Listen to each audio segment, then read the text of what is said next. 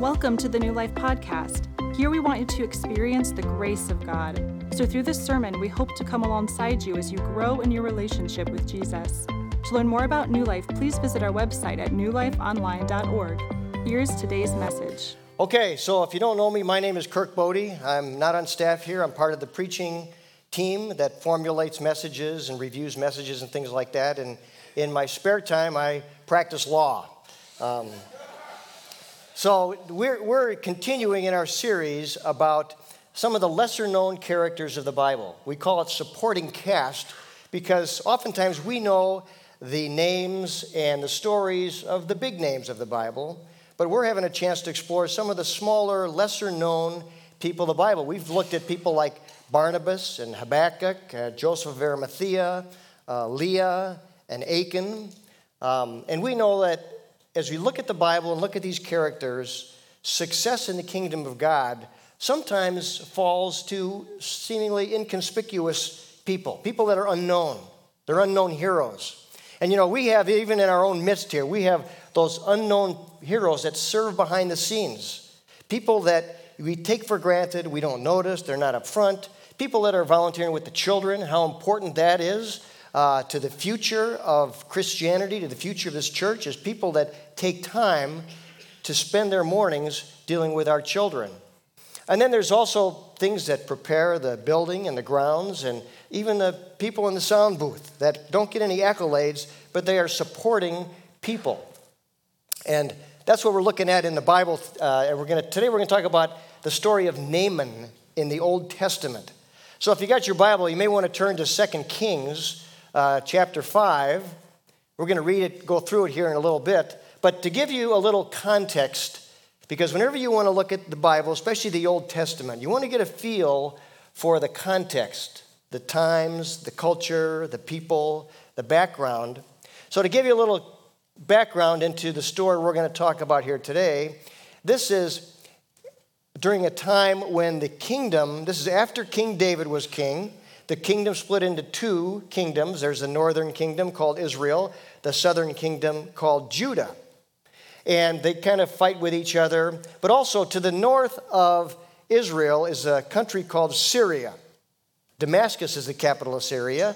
And that's where those people were warring against God's people. So we're going to talk about Elisha because Elisha pops up. So the role of a prophet in the Old Testament, we know a lot of the old prophets, and Elijah and Elisha are two of those prophets. And today, Elisha pops up. And it's important for us to know that a prophet is a person who hears from God and relays God's message to his people. He's like the spokesman for God. He's like the holy man that people will go to hear a word from the Lord. Not a very popular role oftentimes, but we're going to see that's going to pop up today. So now we're going to trek through this story of Naaman. Some of us know this story, but we're going to hopefully really mine it for all it's worth. So here we go. This is Naaman in 2 Kings chapter 5, starting in verse 1. It says this: Now Naaman was commander of the army of the king of Aram, that's Syria. He was a great man in the sight of his master, and highly regarded, because through him the Lord had given victory to Aram. He was a valiant soldier, but he had leprosy. That's important. So we start out with Naaman. He's a great and honorable man. He's a man of influence. He's highly esteemed by his people. He's kind of like a rock star in his own country. Everybody knows Naaman, 4-star general, but he's the enemy of God's people. Enemy of Israel, and enemy of Syria or Judah. But for all of his prestige and power and wealth and position, he suffered the disease of the peasants. That is leprosy. He was a leper. Now, for us to understand a little bit about what that means, because we don't know much about leprosy today, and lepers pop up in the Bible, but at the risk of perhaps being a little graphic, let me read a little bit about this incurable and fatal disease that Naaman had. Here's leprosy. It says, ancient leprosy began as a small red spots on the skin. Before too long, the spots got bigger and started to turn white with a sort of shiny or scaly appearance. Pretty soon the spots spread over the whole body and the hair begins to fall out, first from the head, then even from the eyebrows. As things get worse, fingernails and toenails become loose. They start to rot and eventually fall out. Then the joints of the fingers and toes begin to rot and fall off piece by piece. Gums begin to shrink and they can't even hold the teeth anymore, so they're lost. Leprosy keeps eating away at your face until literally your nose, your palate, and even your eyes begin to rot, eventually wasting away into death. Now, I debated whether or not to read that because it's pretty graphic. But I think it also sets the stage for what Naaman was dealing with. We sometimes think of leprosy as like, oh, someone's got a bad complexion or they got a few marks on their skin. But leprosy was an incurable and fatal disease. There was no cure for it. Naaman was headed toward death. And the social effects, let alone the physical effects, the social effects were you were isolated. You had to live alone. You had to live all by yourself. It's a life of isolation and a life of loneliness. So that's where we find Naaman. And he's a desperate man. He's desperate because of his leprosy. So now we find out here God taps things on the shoulder and gets things moving. Starting in verse 2, it reads like this. Now bands of raiders from Aram, that's Syria, had gone out, and they had taken captive a young girl from Israel, and she served Naaman's wife. She said to her mistress, if only my master would see the prophet who is in Samaria, he would cure him of leprosy. Naaman went to his master and told him what the girl from Israel had said. By all means go, the king of Aram said. I will send a letter to the king of Israel. So Naaman left, taking with him 10 talents of silver, 6,000 shekels of gold, and 10 sets of clothing. The letter that he took to the king of Israel read as follows. With this letter, I am sending my servant Naaman to you so that you may cure him of his leprosy. So what does this tell us?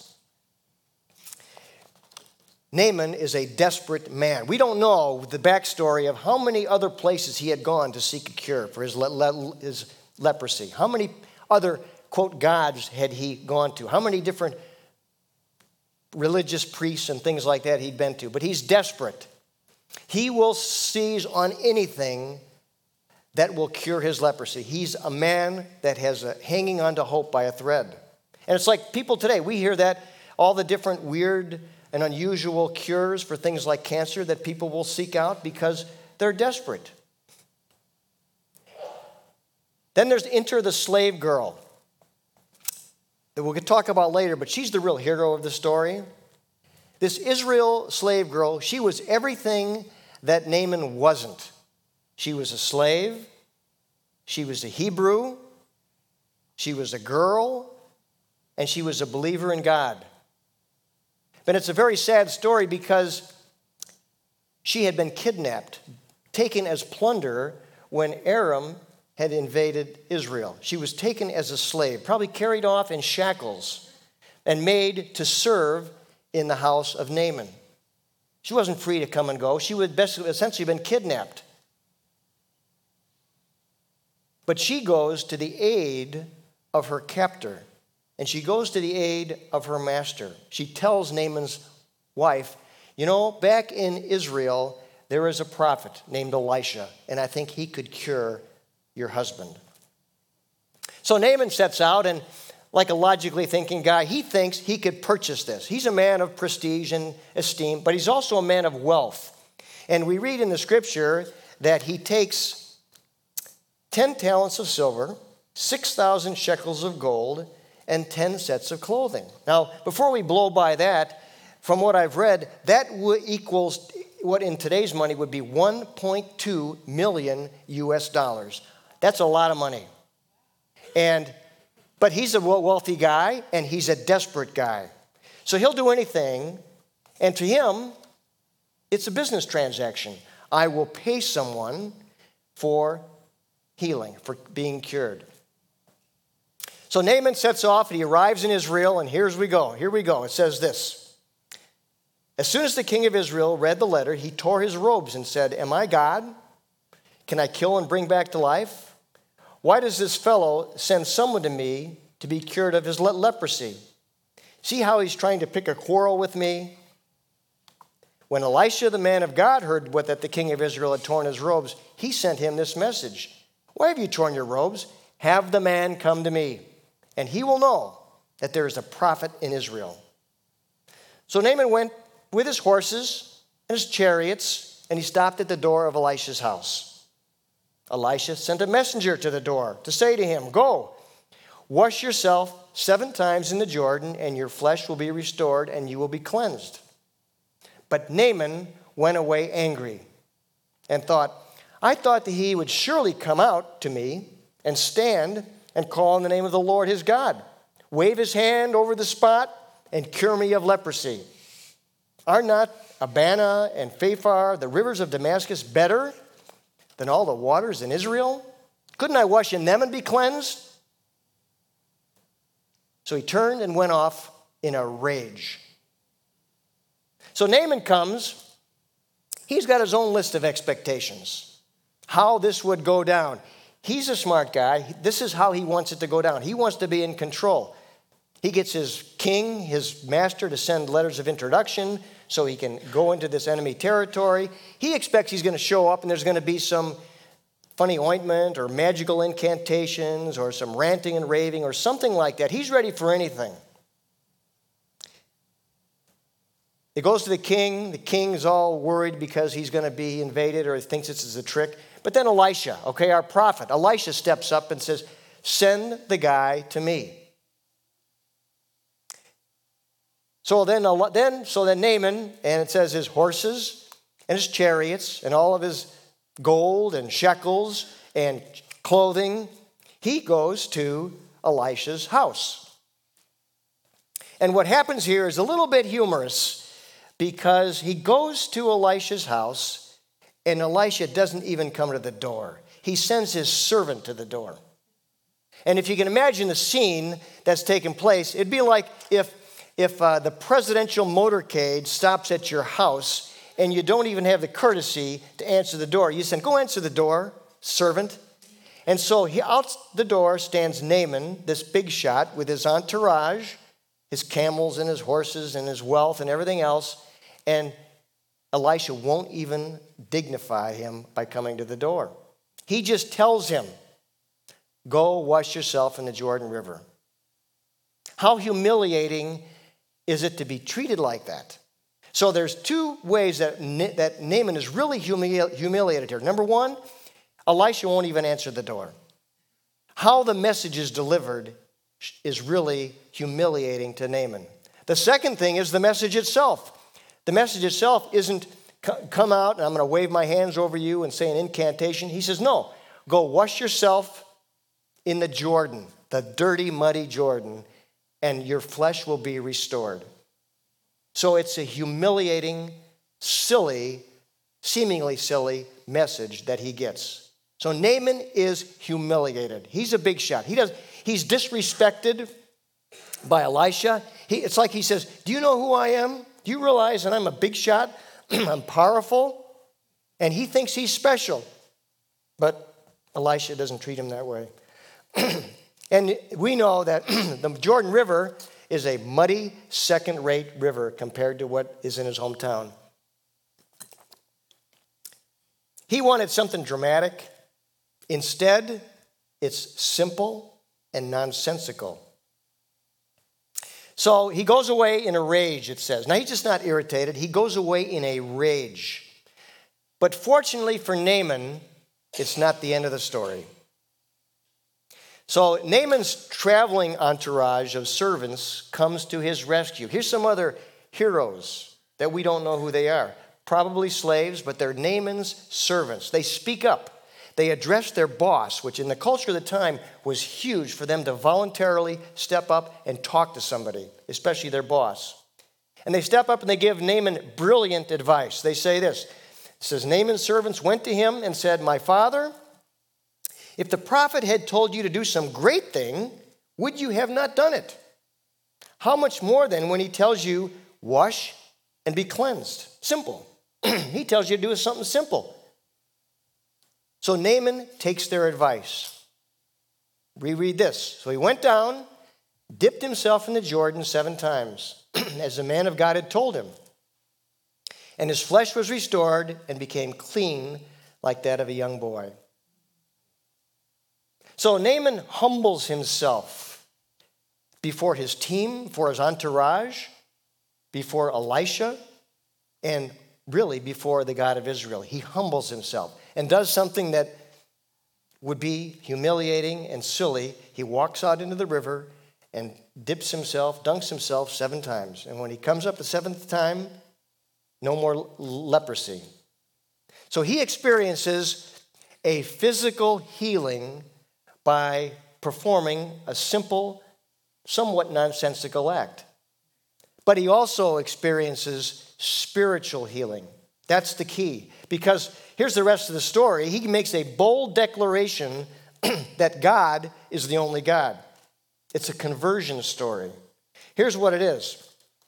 Verse 15, when Naaman and all of his attendants went back to the man of God, or then Naaman and all of his attendants went back to the man of God, Elisha.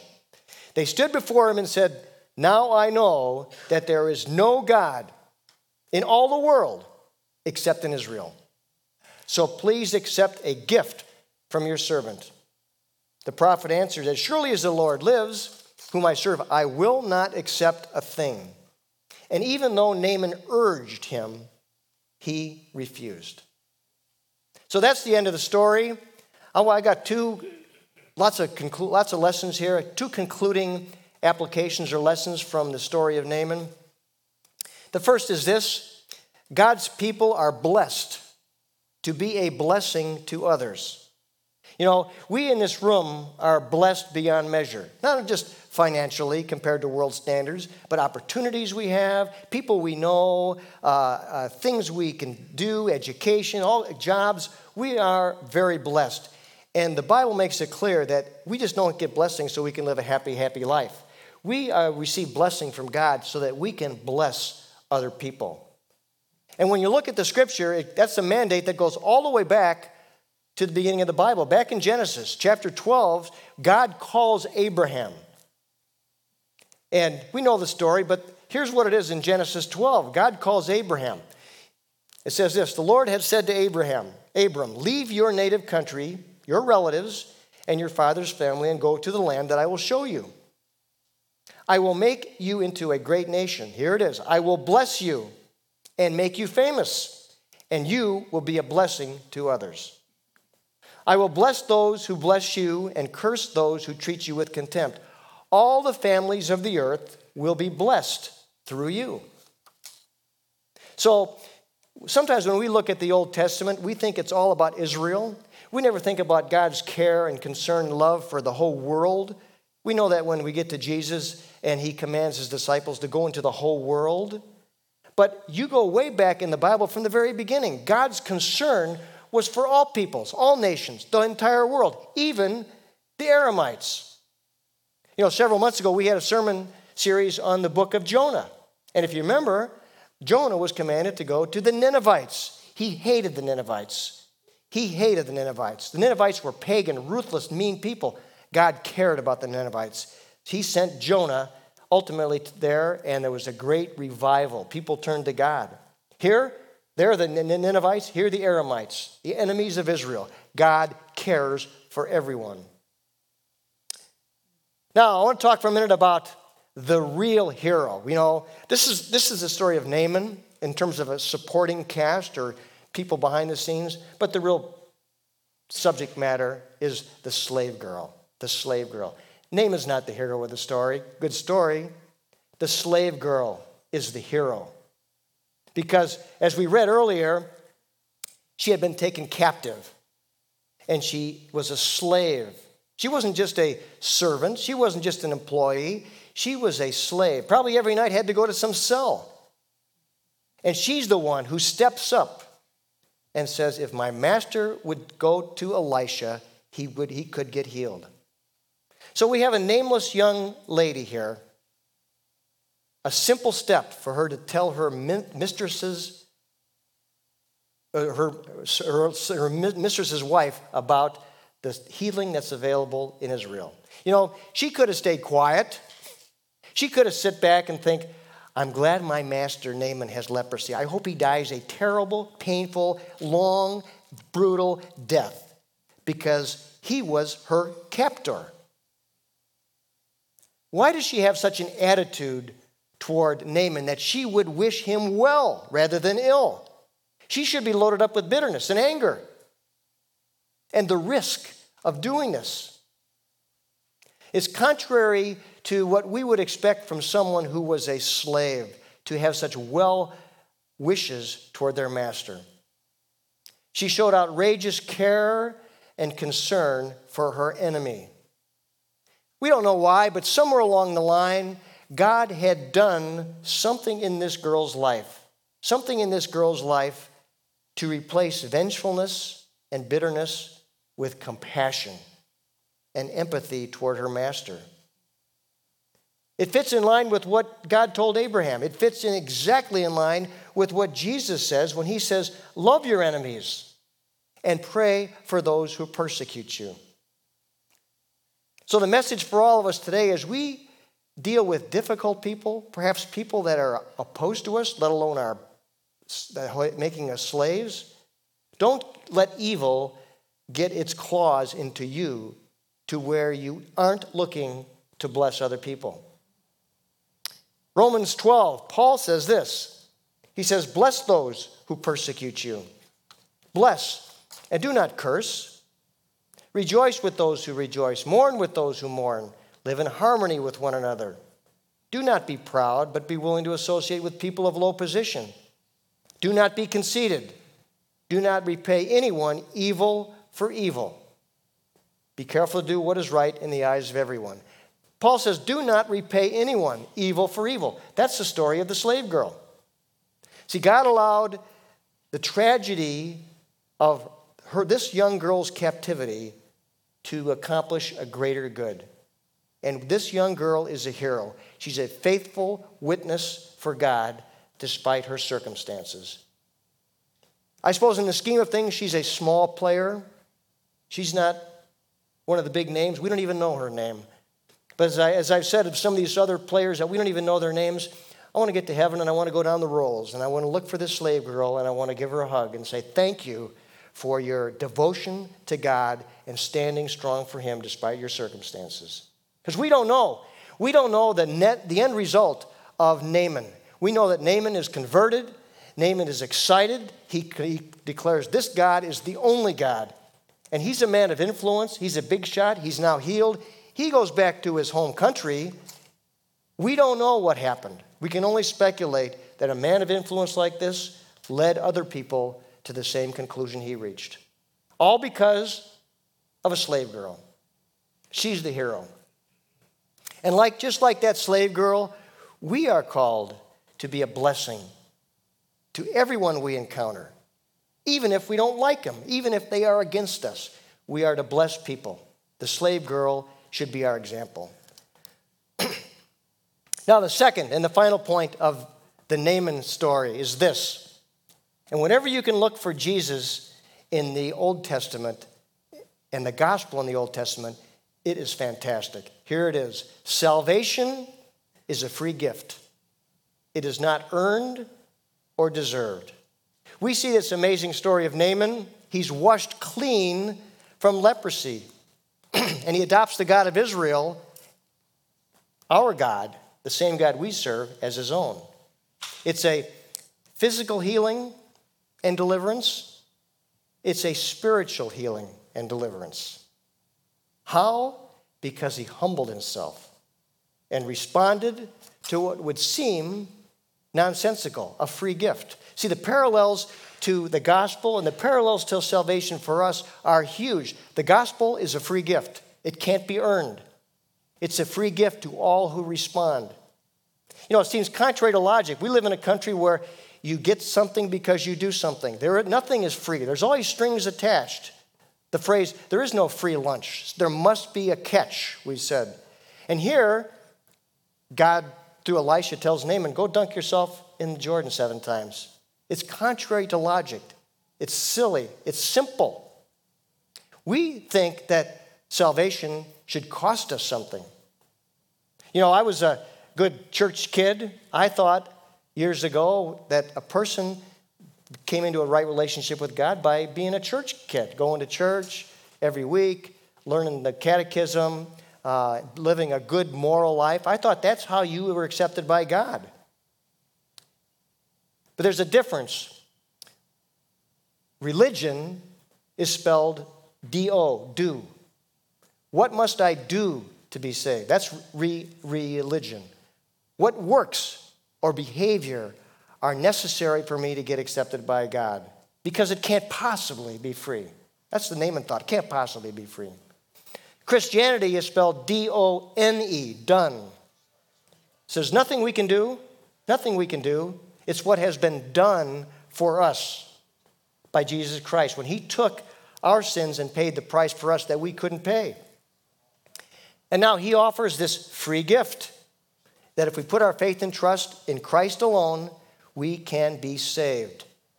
The only thing we must do is accept the free gift that he offers us. Doesn't make sense. Just like Naaman had a hard time understanding a free gift. We have a hard time, but it is a free gift. Let me go through a couple of verses from the New Testament. Titus, chapter 3, verse 5 says this. He saved us, not because of the righteous things we had done, but because of his mercy. He washed away our sins, giving us a new birth and new life through the Holy Spirit. Now, when I read that verse again, it says he washed away our sins. A little bit of Naaman found in there. He washed away our sins that had contaminated us. Then in Ephesians 2, 8, and 9, it says this.